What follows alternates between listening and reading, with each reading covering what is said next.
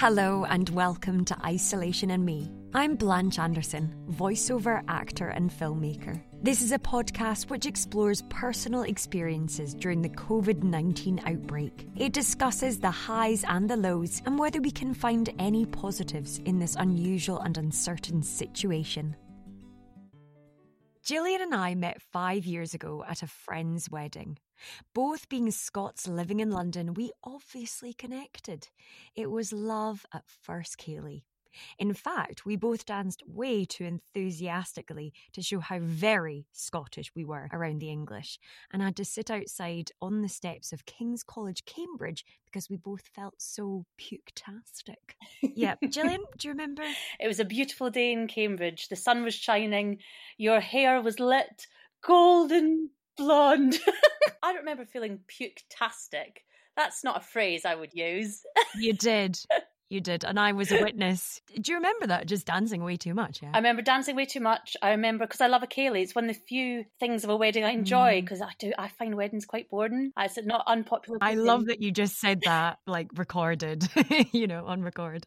On record, do not invite me to your wedding. I won't enjoy it. Oh. Not just you. I'll come to your wedding, obviously.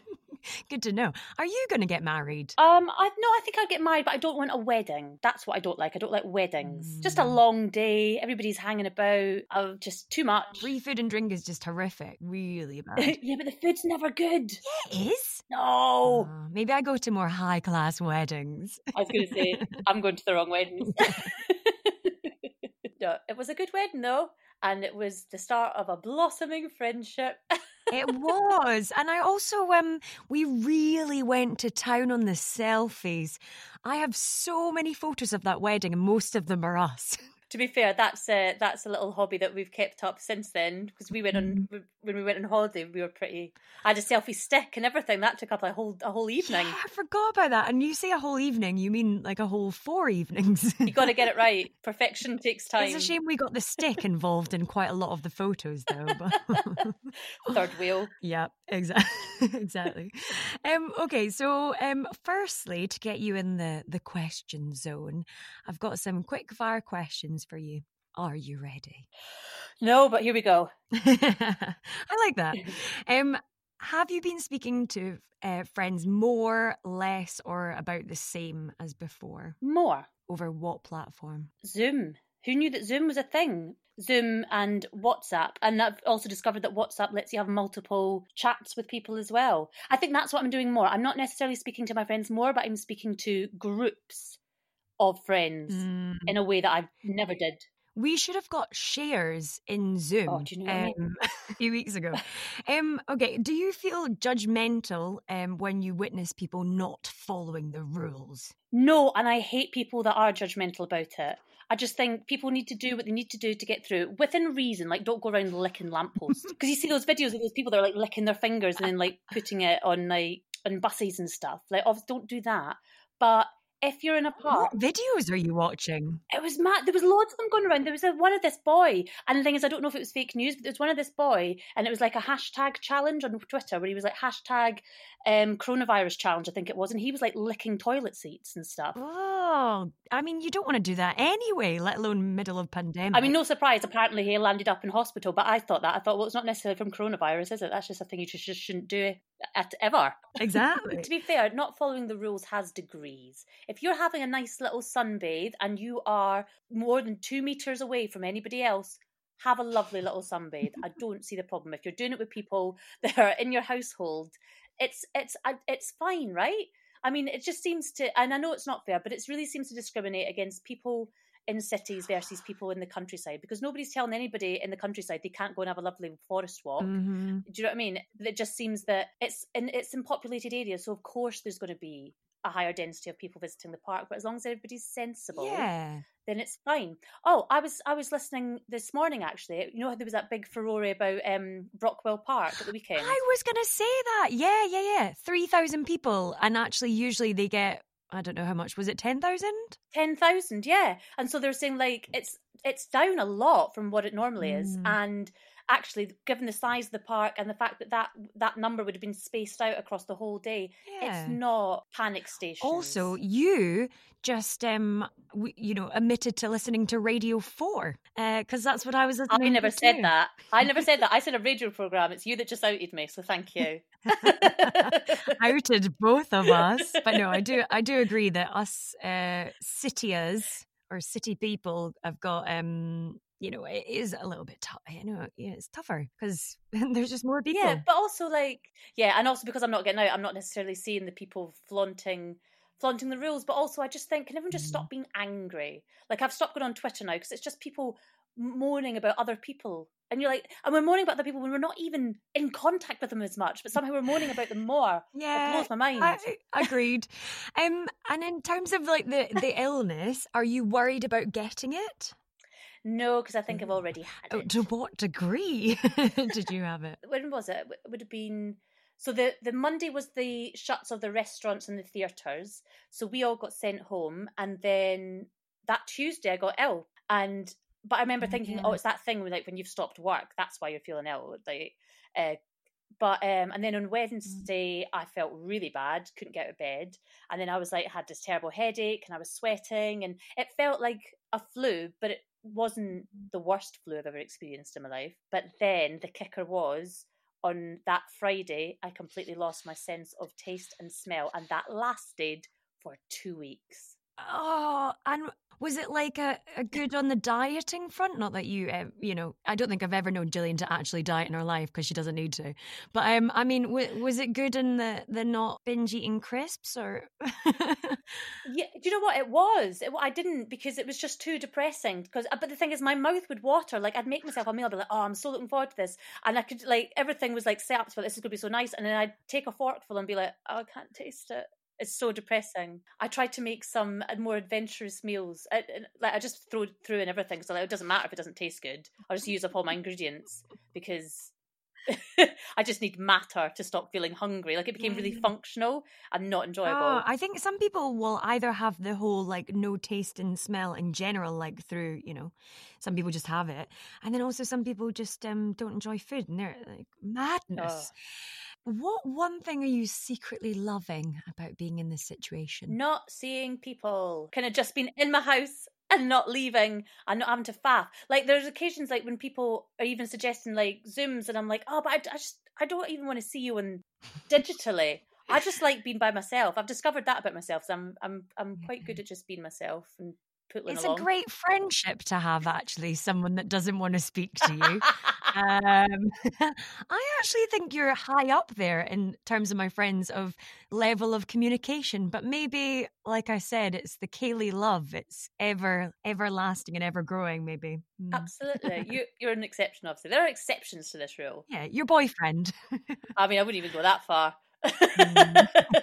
Oh, sorry. Oh, okay. So, and the NHS clap. Did you hear people around you, in the neighbourhood, doing it? Yeah. So I kind of hung out my window and did it because I was in the middle of it was one of my friend's birthday, so we were all on Zoom for his birthday, and then we all kind of left to go and do it, and there was kids across the street that had spoons on pots and pans, and there were people in there were front gardens, there were people like me who were doing it out their windows. It was good. I didn't want to shame you by saying, to shame you and be like, oh, did you do it or not? But that's really, it felt magical, didn't it? It was. I didn't feel emotional. I know loads of people got really emotional and stuff about it.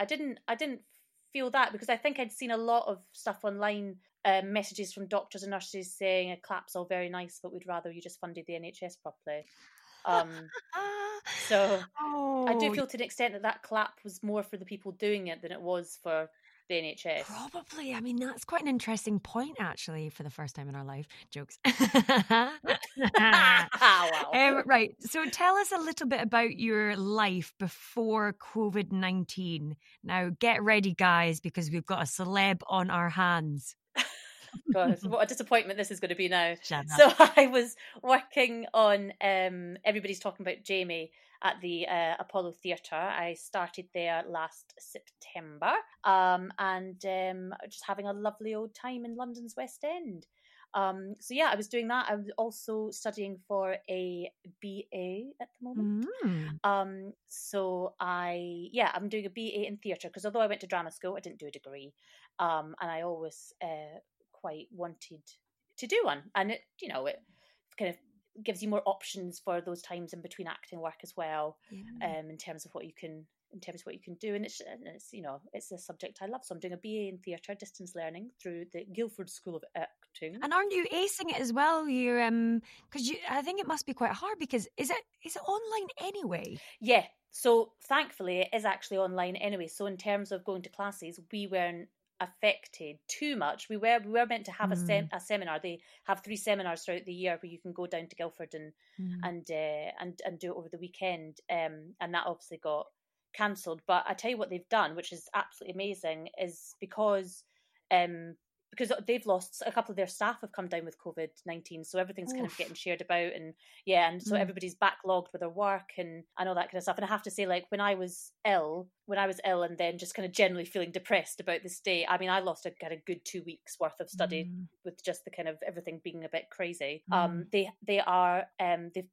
what they call them, they put in a safety net. So basically they've taken our average score, average grade as of the 12th of March, and whatever happens, our final score won't drop below it. So does that mean, I mean, do you, obviously for you're happy with the grade that you've been getting so far, but do you think that's fair for people that say haven't been happy and you've still got the option to improve in it, so you won't drop below it. So as long as you can't obviously just, like, because I was like, fine, I just won't do the rest of the course and just walk away with my mark. But no, you have to complete the rest of the modules. It takes the pressure off, just takes the stress off a little bit. It's these people though that are having to do like art degrees and stuff from home. I mean, it's completely different, isn't it? Yeah, well, anything that's kind of practical is really scuppered. I was reading a thing about drama schools, how they're going to do drama schools online because it's so practical. I know, and like, I mean, it's a lot of body language and stuff. I don't know, and I think in England they're doing that thing, aren't they, of using prelim marks and stuff. And again, I'm not sure if that's fair. I don't know. I mean, I think that's fact anyway. I don't know. I was speaking to a couple of my friends who are teachers. One of whom works for a kind of posh private school down kind of Brighton way, and he was saying that what their murmurs are is that they want to kind of use the situation to restructure how the terms are organised. So he was saying they've been talking for years about doing something that's more similar to the Australian system, so where your year would begin in January and you would that'd be your year, and then the next January you'd move up, as opposed to doing August to August. I see. Which apparently a lot of the rest of the world does, but we don't. I think maybe to do with our summer holidays. And then they were talking about the fact that, and I was reading an article as well that was talking about it's making everyone address what school is actually for. Is it about sitting exams, or is it about learning? And our exams are a reflection of how well everybody learns in the first place. But then there's my other friend was saying the problem is if you're going to allow teachers to kind of mark to grade their students, how do you get parity between schools? Do you know what I mean? That student might be really good in that class, but take that student into a different class and they might not be as good in comparison. Yeah, I was going to say, I don't actually know if you've touched on this already, but you do teaching, don't you? Yeah, I've done teaching alongside kind of acting work pretty much as soon as I graduated. I teach singing and drama, and I've just started doing LAMDA. In fact, you have just caught me after doing my very first online LAMDA lesson. Oh, well, I feel like this is a good segue into what's your situation now then? So obviously you can still keep up the teaching then, but just it has to go online. I'm hoping to. So basically, when we all got sent home, I did spend a good 2 weeks just being really angry, and then a bit upset, and then kind of just floundering around, worried about money. And I'm in a fortunate situation. I'm quite lucky, but I think they took so long to kind of say what they were going to do to help self-employed people that I was signing every petition, I was writing to my MP, I was just scrabbling around like the government has to help us, because it was so overwhelming and stressful. And then since that's kind of, we are getting forms of help, which is slightly taking the pressure off. I think the extra thing with being an actor or a performer is there's such a blurred line anyway between love of the job and, being paid for the job. So, I remember when you were on, performing, at one point you were performing like every night or something, weren't you? You went on a lot. Yeah.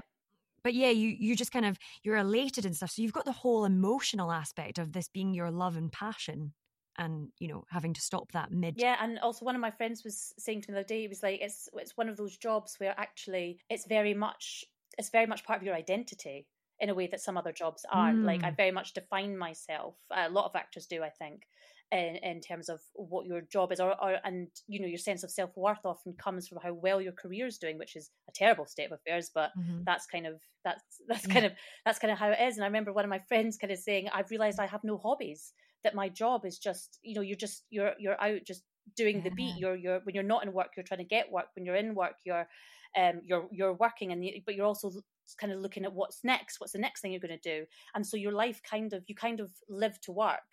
And so when that's taken away, you really don't know kind of who you are or what you're doing. I haven't sang since we've stopped, and I kind of said that to a friend the other day, and she said the same. She was like, I can't do it. It's like my voice is too many memories almost. Yeah, but it's like an emotional, because the first place emotion hits you is in your voice, when you can't speak. And she was saying, I'm just worried if I go to sing, that's when it will all kind of really hit me. Have you cried about it? Have you had kind of like I've cried, an outpour? Yeah, I've cried twice. about the job or about the situation in general? You know what? I think both were about the job. The first one was, I was just standing in my kitchen and I just had a real pang of missing my job and how happy I was in my job, because I loved that job. So I had a real pang of just grief, I guess, just missing it, just being like, I don't know what my life is anymore. I don't know what my life's going to be. I miss the sense of purpose it gave me, and I miss just how much I loved it. And then the second time, it was a similar thing. It was, we got this group WhatsApp at work, which kind of keeps us in touch with what Equity are kind of coming to agreements with SALT. That's the Society of London Theatres. And do you know what? I can't even remember what the message was, but it was something to do with how things were processing. And I think, no, I tell you what it was. It was how long it was going to be before we could potentially reopen. And I just thought, oh, that's a long time. Yeah, that's a long time. And also there's a question mark over, well, first things first. When there's a recession, one of the first things to go is the creative arts in general. We all know that from the cuts that have been previously made, and also because it's a pandemic, I guess, a crowd of people all together, the government aren't going to want to do that ASAP, even if things are looking okay, because it's too high risk. So I guess there's just a huge uncertainty for you, isn't there? Yeah, there's, I know certain arts councils have decided they won't reopen their theatres till the end of September. And when everybody's talking about June, you kind of go, okay, I can make it to June. When you start saying it's September, that's when you go, oh. And that's why I was like, right, well, I need to get on. I need to find some kind of work, give myself some kind of focus. And so I've started today doing my online LAMDA. How was it? Go to my Facebook page, Gillian Ford, LAMDA teacher. Sign me up. Do it. She's amazing and very talented. When I went to see her doing Everybody Talking About Jamie, sorry, I can't say that without trying to do Everybody's Talking About Jamie. There you go. Not a singer. This random person just said, oh, the mother was so good, and that was you, babes. So she's a very talented actor. But then, so how did you find it today? Intense. So it was a 1-to-1. So normally I do LAMDA sessions with groups, but today was a 1-to-1. So just me and one student and I did it for 30 minutes.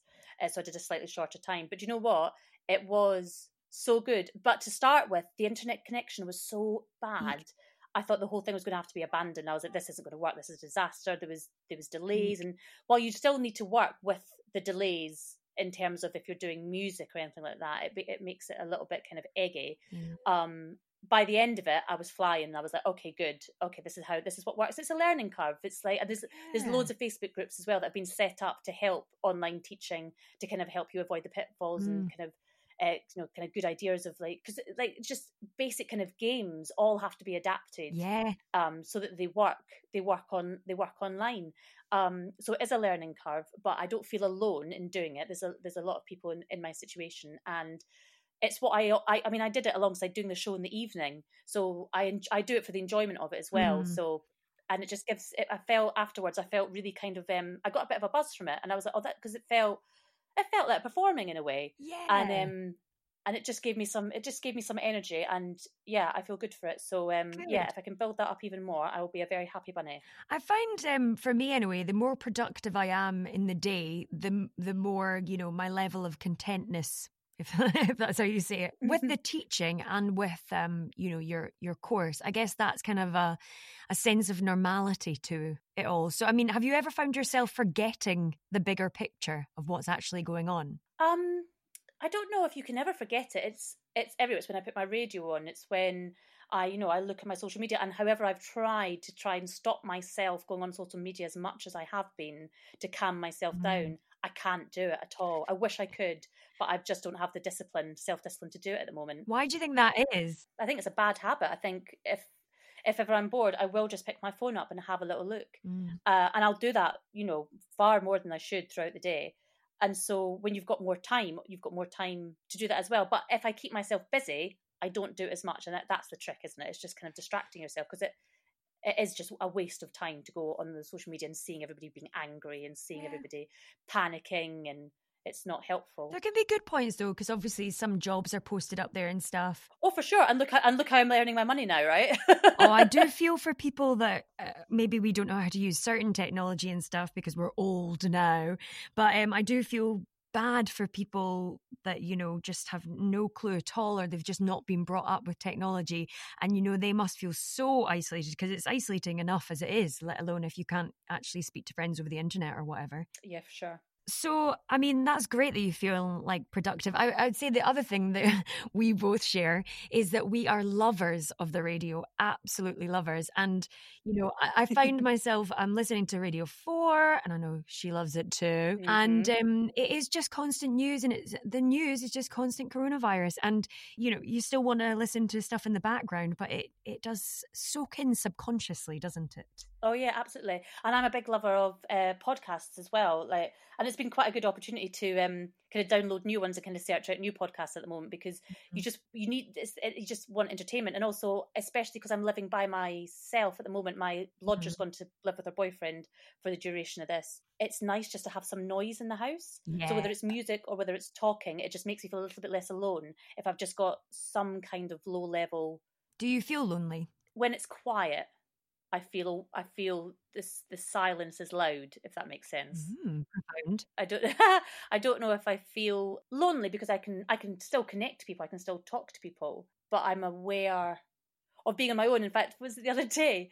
The other day I got a real bad, I got food stuck in the back of my throat, and I was coughing, and I suddenly thought, if I died, of unrelated to corona in my house by myself, how long would it be?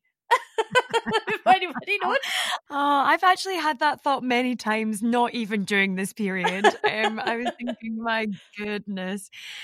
So for me anyway, there's, at the very beginning, there was almost like a sense of grief about my old life, let alone, compared to now. And it was like a very up and down, like not feeling emotionally steady, I guess, because you're just kind of like, it used to be like this.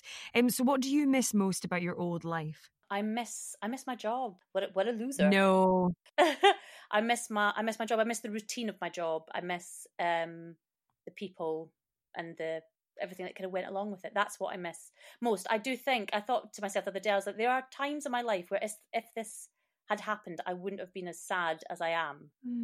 For whatever reason, I maybe wasn't in as good a place, but it just felt this year was particularly cruel because I was, very happy. And would you say that was your lowest moment then? Because basically my next one is just to describe one of your lowest moments, but I think you kind of touched on it before that's been the main. Yeah. The two episodes of crying, both in the kitchen. Great. Why is that? Do you know what it is about kitchens? Were you also mourning your sense of loss of taste? Oh, yeah, maybe. Yeah, maybe. But you know what? I remember that actually, maybe the kitchen's a theme for me. I remember when I broke up with an ex years ago, and we were living together, it was always washing dishes in the kitchen. I'd have a wee cry about the it. Kitchen. So anyone who needs a cry, head to that kitchen. Also, I love that What's Your Lowest Moment is not seeing your long-term boyfriend.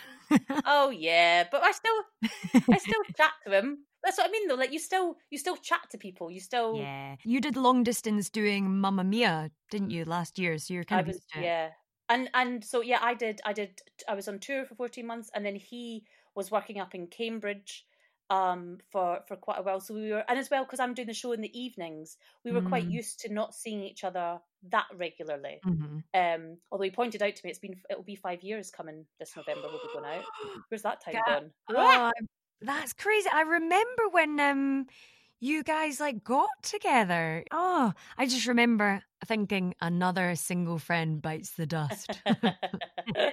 So what's been your like a highlight of social distancing or isolation? I know that you said not seeing your friends like me, but what's another highlight? What a cow. Doing stuff around the house. So I have a list of jobs that or ideas or things that I want to do with my house that I just have been putting off because I'm like, oh, I don't have enough time.